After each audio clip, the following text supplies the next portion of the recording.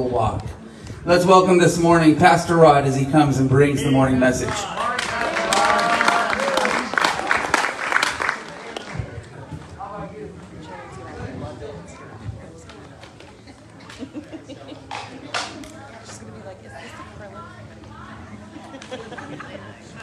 Yeah, exactly.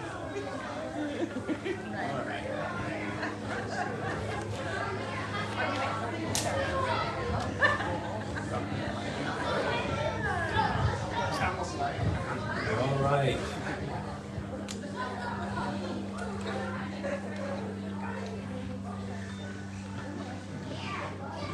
I still have a little teacher blood in me. I don't speak until I have everyone's attention. So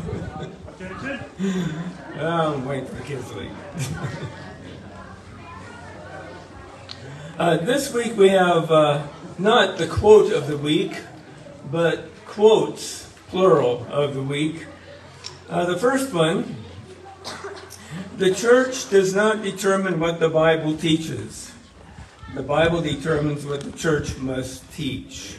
Now, the reason I put that up there is several weeks ago I spoke on a subject and I got some kickback from folks that watched the video online. And they said, "Why did you say what you said?" And I know that there are some things in Scripture that are not real clear to me, and those things I speak very carefully about. But on this particular message, there is no controversy. Scripture is clear. And I had to share with them this quote, that I don't determine what the Bible says. That's not my prerogative. I don't preach what I necessarily want to preach, because I don't determine the message, God does. And so I think it's real important, especially in our culture today where there's so much relativism and nothing's absolute, that people don't understand the church and that we don't determine what the Bible teaches. The Bible determines what the church must teach. And so part of being a Christian in today's culture means that we are countercultural. And there are times when we won't be understood, even though we give a message, hopefully in an attitude of love. Second quote goes along with it. It's by Vance Havner. He says, "It's not our business to make the message acceptable, but to make it available. We are not to see that they like it, but that they get it." He's also one that was asked why he always rubs the fur the wrong way, and he says, "Well, you just turn the cat around," he says. That's the problem. And so sometimes we do rub the fur the wrong way. And as I've told you before we ever preach to a congregation, we preach to ourselves. And we do not have any cause for pride, no cause to preach down to people. We too are sinners saved by the grace of God, but we don't determine the message. God determines the message. How important is repentance in becoming a Christian? In order to becoming a follower of Jesus Christ, does a person need to repent? Well, listen to the following scriptures. These are the words of Peter. Peter says, "The Lord is not slow in keeping his promise." And the context in which he says that is he's referring to the second coming of Jesus Christ. And he says, the Lord is not slow in keeping his promise that one day Jesus Christ is going to return. So, the Lord is not slow in keeping his promise, as some understand slowness, but he's patient with you, not wanting anyone to perish, but everyone to come to repentance. Or the words of the Apostle Paul. You know that I have not hesitated to preach anything that would be helpful to you, but have taught you publicly and from house to house. I have declared to both Jews and Greeks that they must turn to God in repentance and have faith in our Lord Jesus. And again, the words of the Apostle Paul. Now God commands all people everywhere to repent. The words of Peter, the words of Paul. How about the words of Jesus? Jesus said, unless you repent, you too will all perish. So how important is repentance to salvation? Well, it's essential. It's not optional. If when you profess faith in Jesus Christ, you did not repent, then you have not yet become a Christian. Regardless of what you prayed, regardless of what others have told you, you are not yet saved from your sin, because unless you repent, Jesus said, you too will all perish. Now that might sound severe, but actually those are words of love. Those are words of compassion from Jesus Christ. Jesus uttered them to deliver us from hell. The most loving and the most kind thing you can do for another person is to tell them of some impending danger that they're about to face. If your child is oblivious to his or her surroundings and they're running out into the middle of the street and the speeding car is headed in their direction, you shout, you scream, you do whatever you have to do in order to protect them. And that's what Jesus Christ is doing here. The one who so loved us that he left heaven for our sakes and came down to earth for our sakes and lived a poor, humble life on this planet for our sakes. The one who went to the cross for us, the one who died for us, the one who bore the penalty of our sins, said, out of a heart of love and compassion, unless you repent, you too will perish. So these are words of love coming from our Savior. So there is a way to escape from perishing. There is a way to escape from the wrath of God. Jesus doesn't say, you too will all perish, period. No, he says, unless you repent, you too will all perish. The word unless means there's a way out. There is hope. There is deliverance. There is an opportunity to escape perishing. So the essential nature of repentance is essential, not optional for salvation. And yet we don't hear many sermons these days really about the subject of repentance. It certainly isn't because the Bible is silent on the subject. 74 times, both in Old and New Testament, you find the words repent or repenting or repents or repentance. It's essential. It's discussed all throughout the Bible. It's essential for salvation. The essential nature of repentance. And then the intellectual nature of repentance.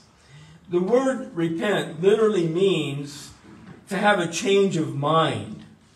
I mean, that's where repentance begins. It begins in the mind. It's going to be seen in the heart. It's going to be seen in the life. But it begins in the mind. To repent means to change your mind. You say, well, change your mind about what? Well, to change your mind about God. To change your mind about your purpose in life. To change your mind about your destiny. To change your mind about your choices. To change your mind about Jesus Christ, to change your mind about the significance of his death and his resurrection, but primarily the word repentance means to change your mind on the subject of sin.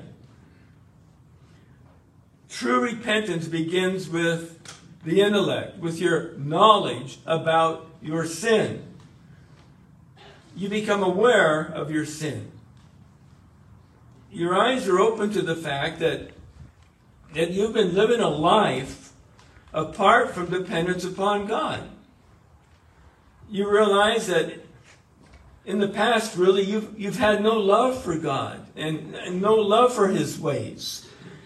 You've thought of yourself up to that time as a pretty good person. But now you see yourself not standing next to your neighbor, but standing next to God. And next to God, you realize that you're really not a very good person at all. In fact, standing next to God, you realize that if you took an honest examination of your heart, you're rather wicked. There's a corruptness about you. You're guilty of what the Bible calls sin. True repentance begins with a change of thinking, a change of how you view yourself before God.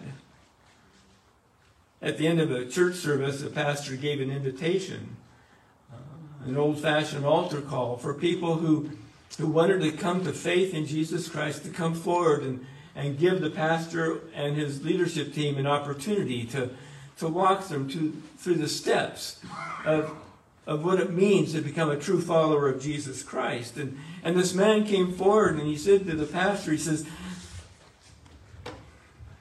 I'm tired of hurting God. Okay, he got it. That's repentance. You see your sin not compared to other people. You see your sin compared to God, and you're tired of hurting God. For the first time in his life, he compared himself to the holiness of God and realized that compared to his neighbor, he was all right, but compared to God, he was an abject moral failure. And that's the beginning of true repentance. It's a complete change of mind on the subject of sin. The Bible says that we're all born in sin. We all gravitate in that direction. No one had to teach me to sin. I was never instructed to be deceitful or to be self-willed or proud or foolish, because that's just part of our nature. We're born in sin, and repentance begins with knowledge and awareness of our sin. We see ourselves as we really are in the sight of God. You remember the story of the prodigal son in Luke chapter 15? And after living apart from his father in debauchery and sin, it says he came to his senses. There was an intellectual acknowledgement there. He came to his senses. He realized his utter foolishness in living the way he did.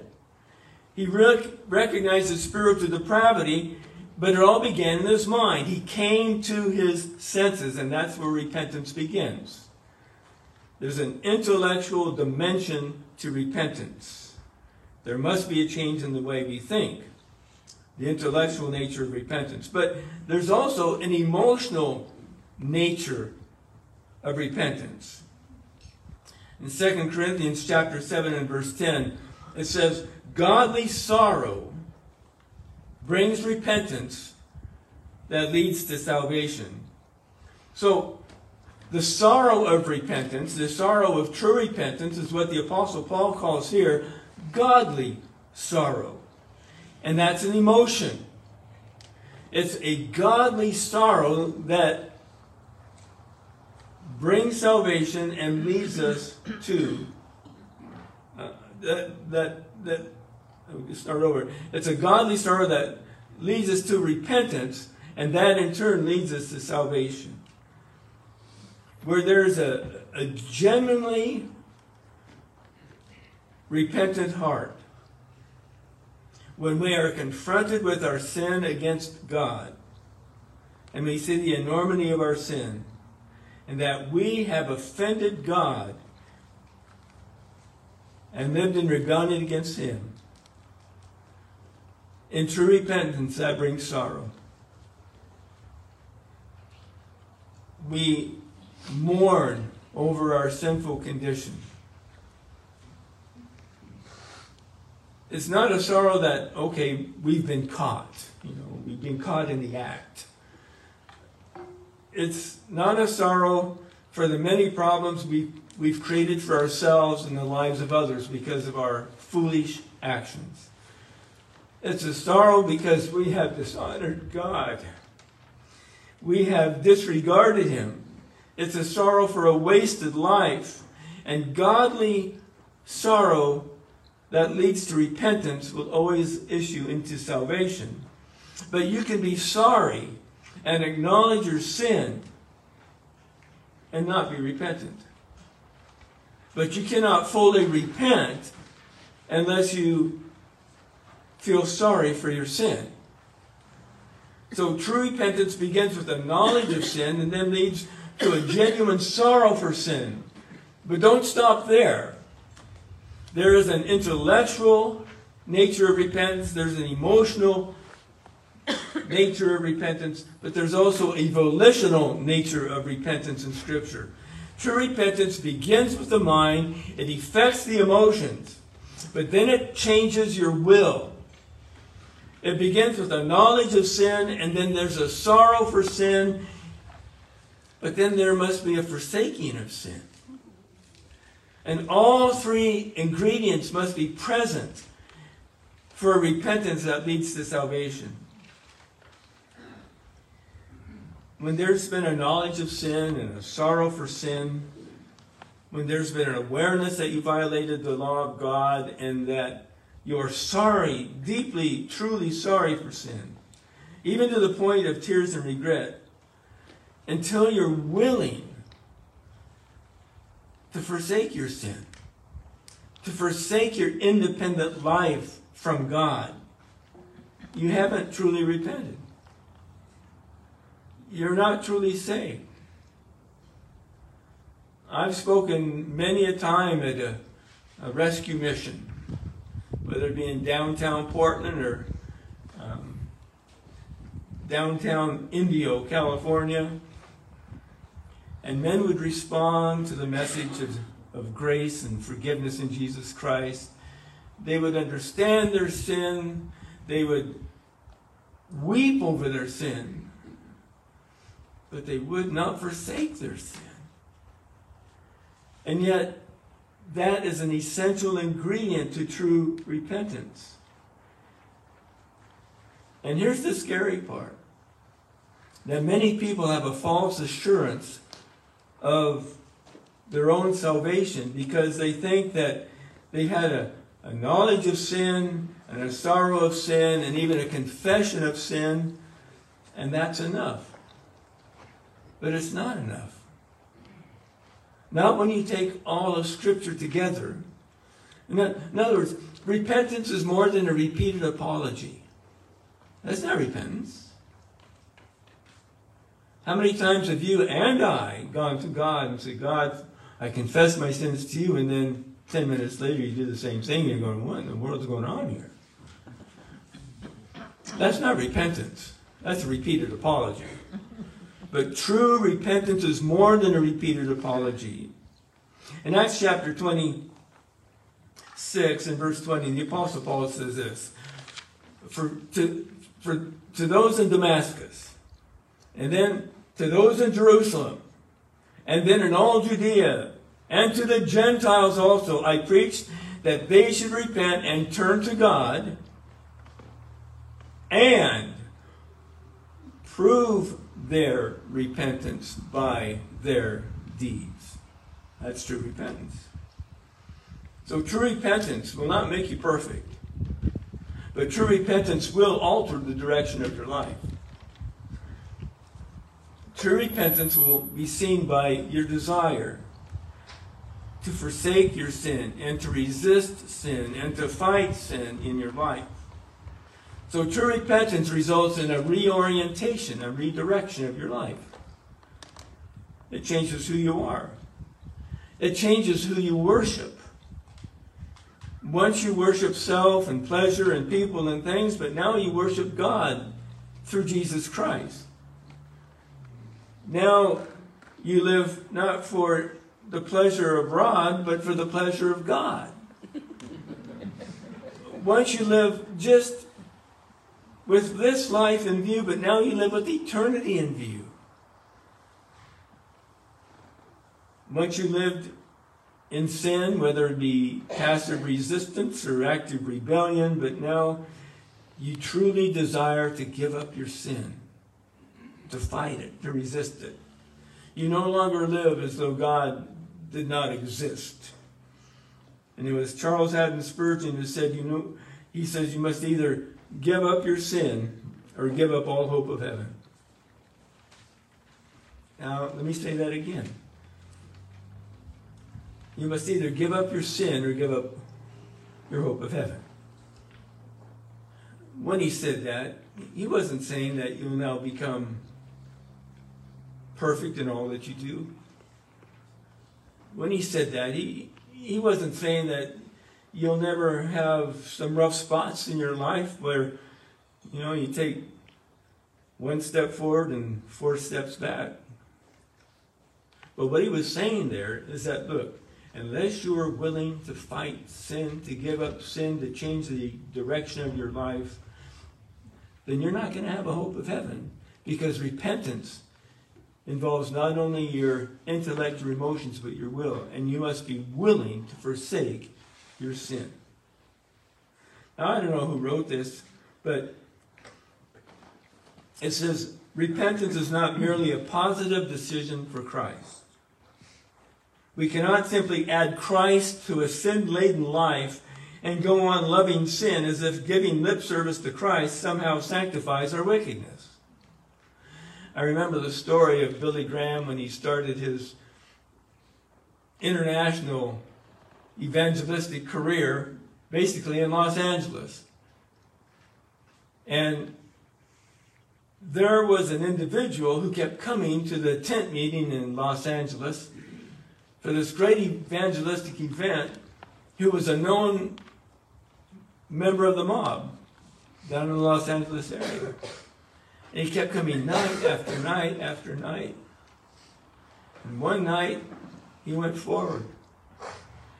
And the Billy Graham team obviously was thrilled, and should have been. But in the days and the weeks and the months later, this mob boss was still a mob boss. And finally, a Christian who knew him said, I thought you went forward to trust Jesus. And he said, I did. He said, then why are you doing what you're doing? You haven't forsaken any of your sin. And he said, well, I didn't know I had to do that. What? Because he trusted Jesus. Okay, what's involved in trusting Jesus? Well, repentance is part of it. It's hard sometimes to preach the whole counsel of God and get the whole message in at one shot. And we do tell people to believe in Jesus and trust in Jesus, because that's what the Bible says. But part of believing in Jesus and trusting in Jesus involves repentance. That's also what the Bible says. In true repentance, you will not continue living in sin.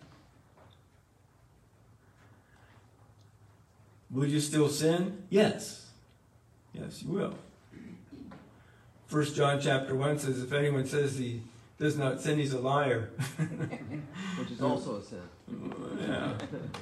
And so, you will still sin after true repentance, but you're not going to live in sin. You're not going to be satisfied with sin. You're not going to love your sin. You're going to fight it. You're going to resist it. Sin will not be your normal behavior.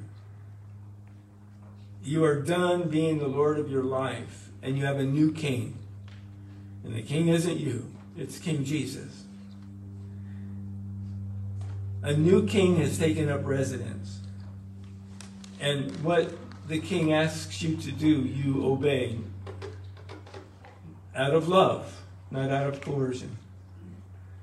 You turn from a life where you thought you didn't really need the God of heaven, and you turn into a new love relationship that you never thought was possible through Jesus Christ. You turn from your sin. And along with this forsaking of sin comes a hatred of sin. You hate it when you see it in your life. You hate it when you see it in the lives of others because you know what it does to other people. The scripture says, let those who love the Lord hate evil. Jennifer Greenberg tells the story of her father. I'd like to read it to you. I'm sorry, I remember my dad saying, I'm sorry and I love you.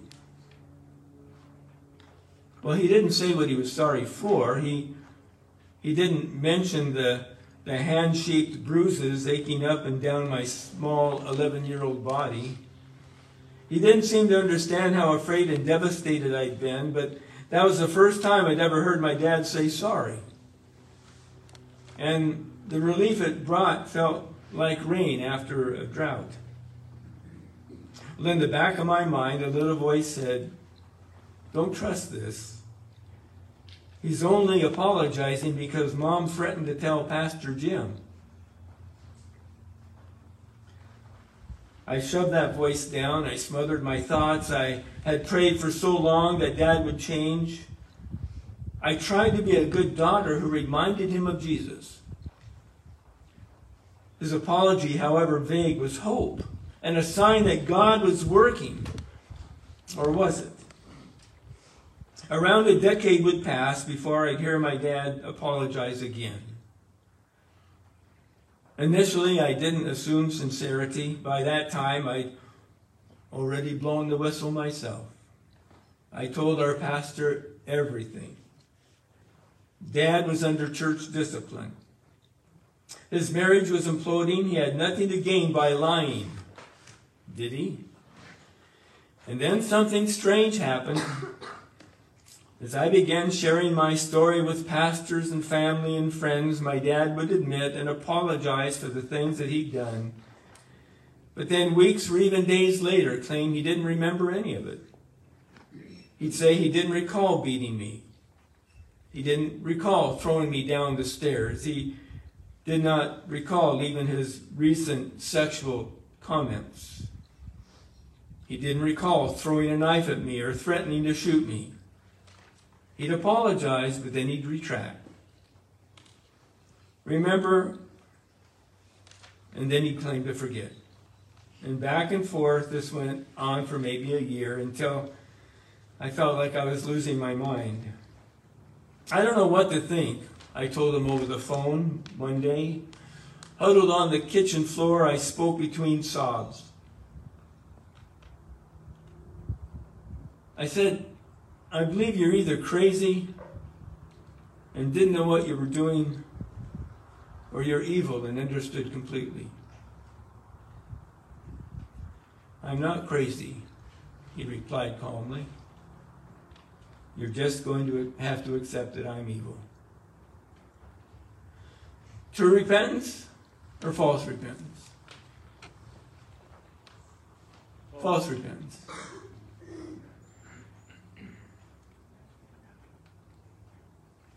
It's false in human relationships, and it can be false in divine relationships too. It could be false between a father and a daughter. It can be false between us and God. We say we're sorry. We confess our sin. But we don't repent. False repentance. Look, a repentant heart is appalled by sin.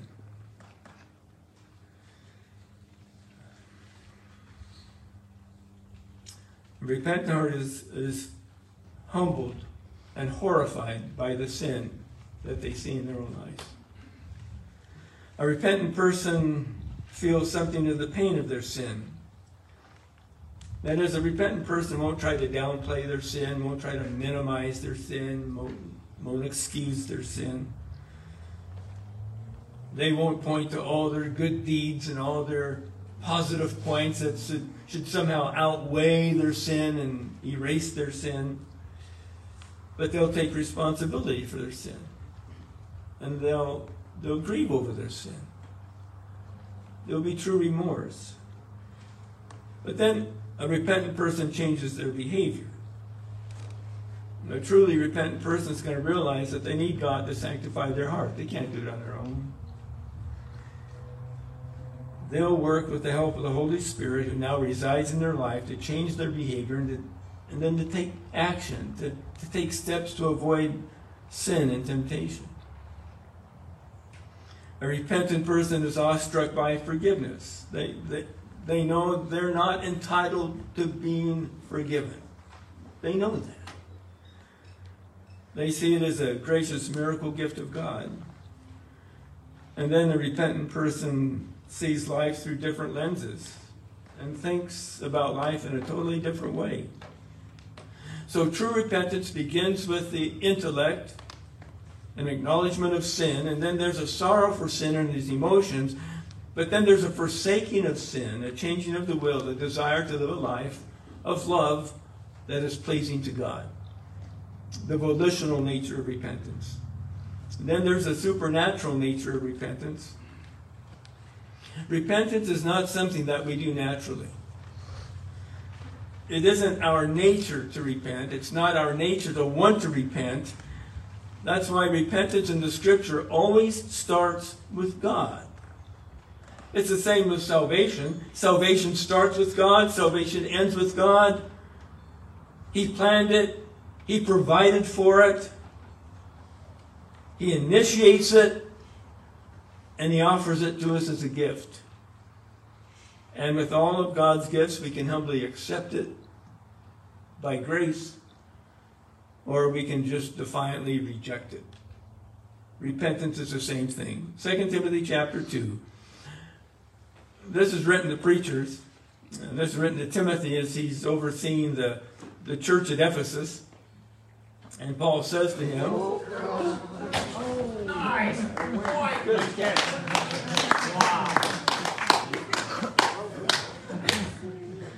A pretty powerful word. how many men in true life does it take to hold up a... No.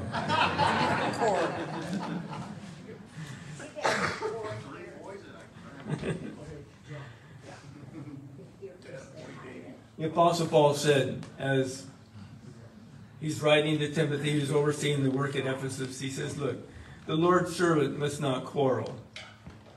Now, if you're just sitting in the congregation reading that, you say, well, that's right. But if you're in the pastorate, in a leadership position, that is not easy to do. At least not for me. You know, I like to win the theological battle. But the Lord's servant must not quarrel. He must be kind to everyone, able to teach, not resentful. Those who oppose him, he must gently instruct. Well, that's convicting to me. I'm sorry, but that's my weak spot. In the hope that God will grant them repentance, leading them to a knowledge of the truth. It says that God grants repentance. That is, God offers it to you as a gift, as an opportunity to walk in the truth. But you can reject the gift. There are times in your life when the Spirit of God will call you to salvation. There will be times in your life when you will have a conviction about sin. And you'll sense a guilt, and you'll sense a need of a Savior. And I'm telling you, that does not happen every day. Most days you live your life, you love, you work, you play. But then there are times, and to me, it seems like there are rare occasions, When God is speaking to somebody's heart, and He's trying to get their attention, to invite them into a love relationship with Himself. And those are the times when God is granting you repentance. It is His gift to you. He is doing a supernatural work in your heart, and He has taken that initiative. But you can ignore it. And you can say, not now. Not interested. And presumably hope that there'll be another time in your life when God will be calling you to salvation.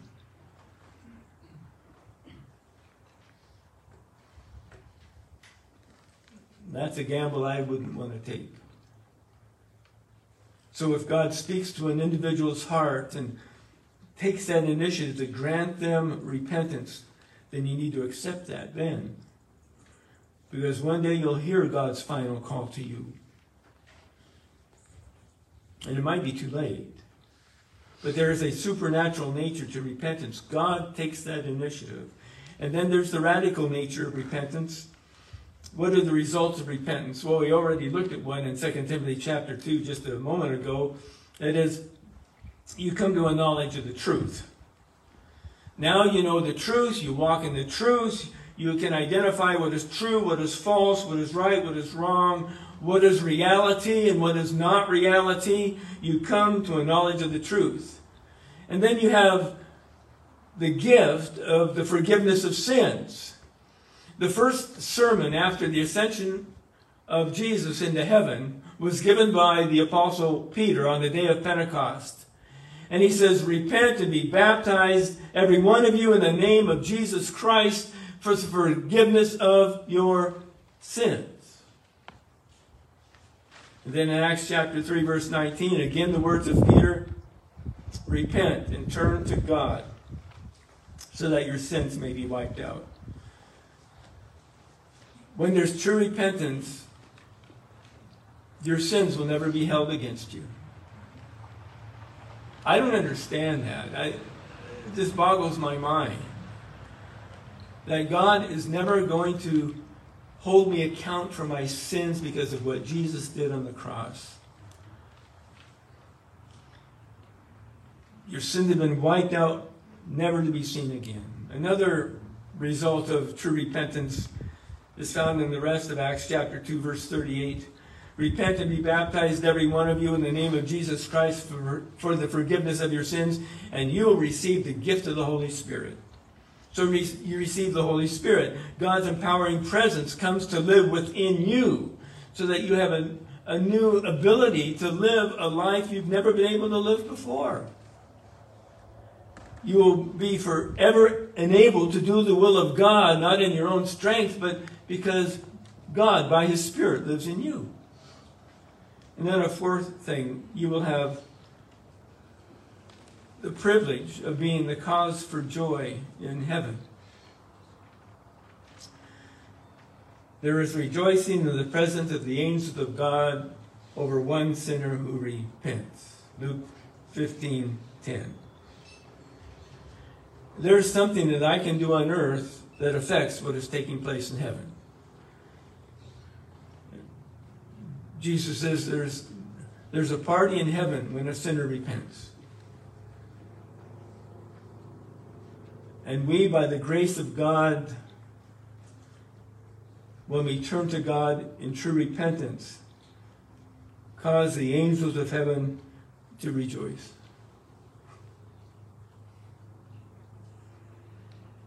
Have the angels of heaven ever rejoiced over you? Because you repented of sin?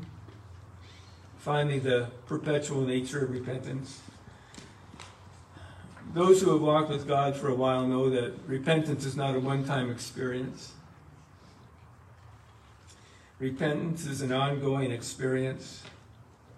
A true believer never stops repenting. It's not enough to acknowledge your sin. It's not enough to feel sorry for your sin once.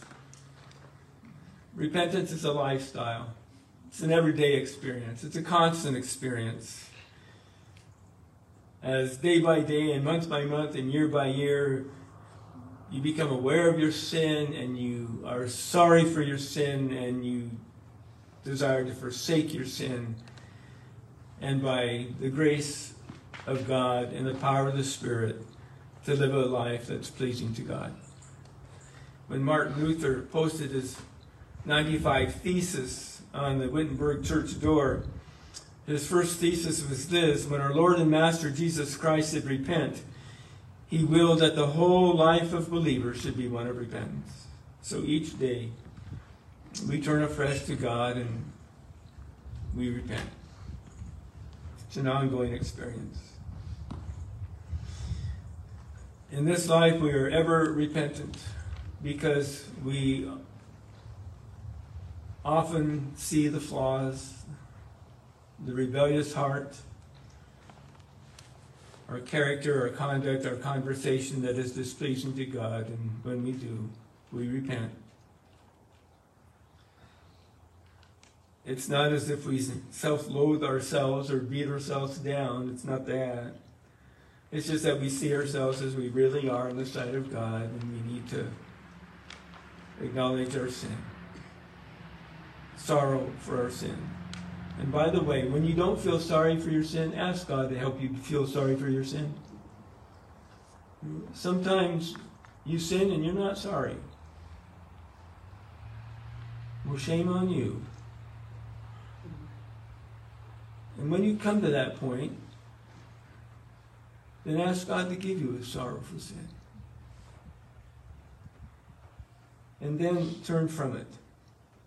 Because we're in the continual need of the grace and forgiveness of God, the perpetual nature of repentance. So, how important is repentance in becoming a Christian? Unless you repent, you too will all perish.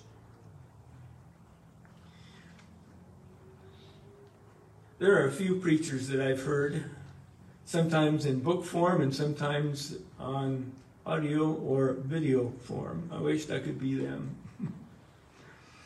I wish I could have been raised under their ministry. One of those guys is a guy named J.C. Ryle. And he lived, over 150 years ago. He was a British preacher. I wished I could have sat under his ministry. He preached a sermon on repentance, and he said this: it is not only necessary for thieves and murderers and drunkards and adulterers, no, all born of Adam, all without exception need repentance toward God. Now remember, he's British, and he says, the queen on her throne, and the pauper in the workhouse, the rich man in his mansion and the servant in the kitchen, the professor of sciences at the university, the boy who follows the plow, all by nature need repentance. And then he said this, he says, our best repentance is but a poor and imperfect thing. Even our repentance needs to be washed in the blood of the Lamb. But as long as you do not repent of sin, the gospel of our Lord Jesus Christ is no gospel to your soul. And then he continued and spoke of eternity, and he said, there is one thing I'm sure I shall not see. Get this. I shall not see at the right hand of Jesus Christ one single impenitent person. I shall see Abraham there, who said, I am dust and ashes. I shall see Jacob there, who said, I am not worthy of the least of all thy mercies. I shall see Job there, who said, I am vile. I shall see Isaiah there, who said, I am a man of unclean lips. I shall see Paul there, who said, I am the chief of sinners. I shall see the martyr John Bradford there, who signed at the end of every one of his letters, the wretched sinner John Bradford. I shall see Archbishop Usher there, whose last words were, pardon my many sins, especially my sins of omission. Who will I see at the right hand of Jesus in heaven? All who hated sin, all who mourned over sin, all who have forsaken sin, all who have repented as well as believed in Jesus Christ. And then his final sentence. Repentance is the experience of every true believer in Jesus Christ. How important is repentance to salvation? Unless you repent, you too all will perish. There was a song that was written some time ago that we used to sing in church. Last week we had the privilege of having Paul Hunter with us. Was that a great service or what? I called up a few people and said, you got to go to the website. You got to listen to this. This is a great week. Well, I was brought up in the church that his father pastored, J.Q. Hunter. And I was an adopted J.Q. Hunter kid.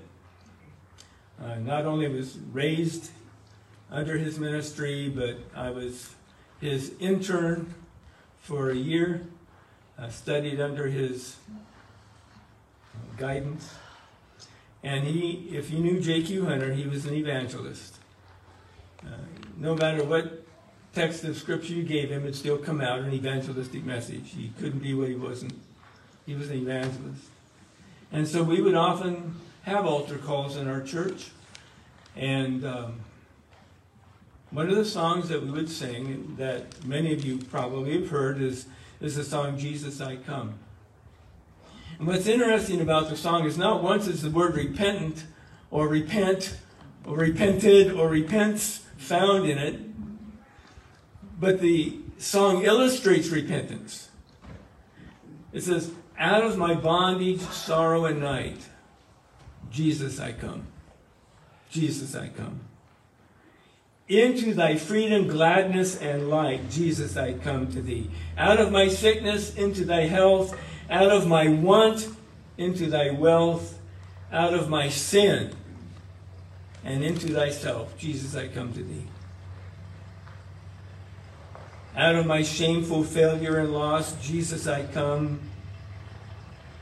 Into the glorious gain of the cross, Jesus, I come to thee. That's repentance. You come out of and turn from and come into and turn toward. There's a whole reorientation of your life.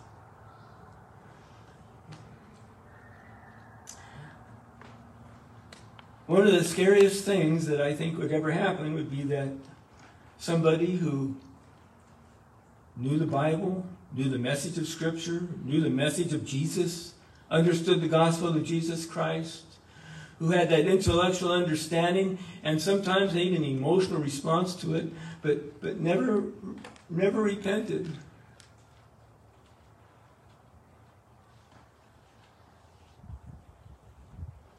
And somehow they weren't aware of that. And one day they'll stand before the judgment bar of God, and he'll tell them, I never knew you. And they're thinking, how could you not know me?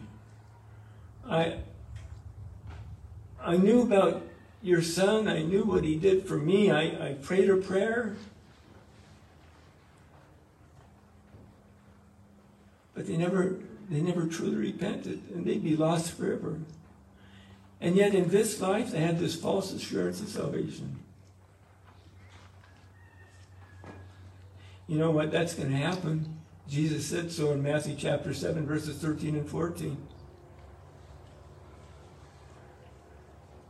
Many will say, Lord, I did this, I did this, I did this, I did this. He says, but I never knew you. And then he tells them why.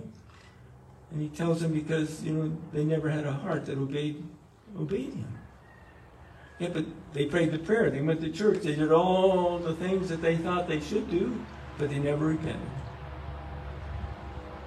Listen to the song, and would you do me the honor of examining your heart? Are you one of those who have an intellectual and emotional understanding of repentance, but not a volitional one. You've never truly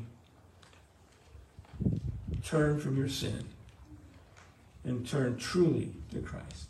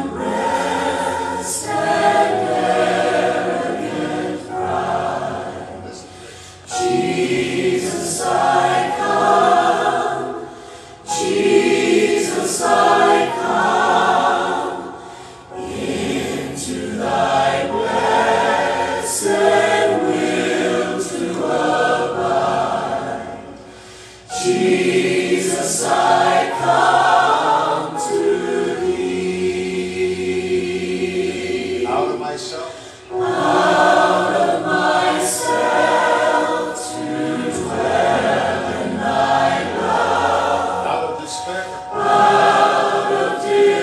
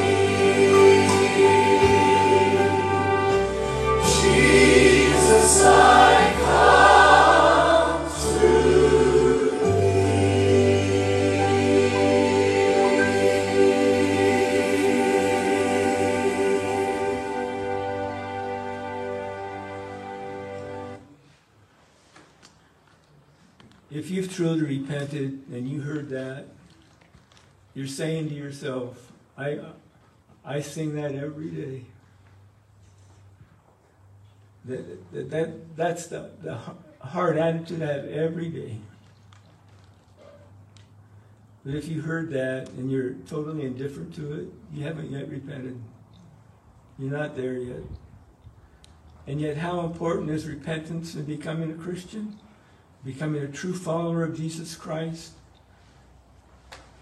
And unless you repent, you too will all perish. Father, we ask that you would take the truth of your word and bring it home to our hearts. And may your Spirit draw people to faith in Jesus today. We ask this for your glory and for the praise of our Savior and the truthfulness of your word. Amen.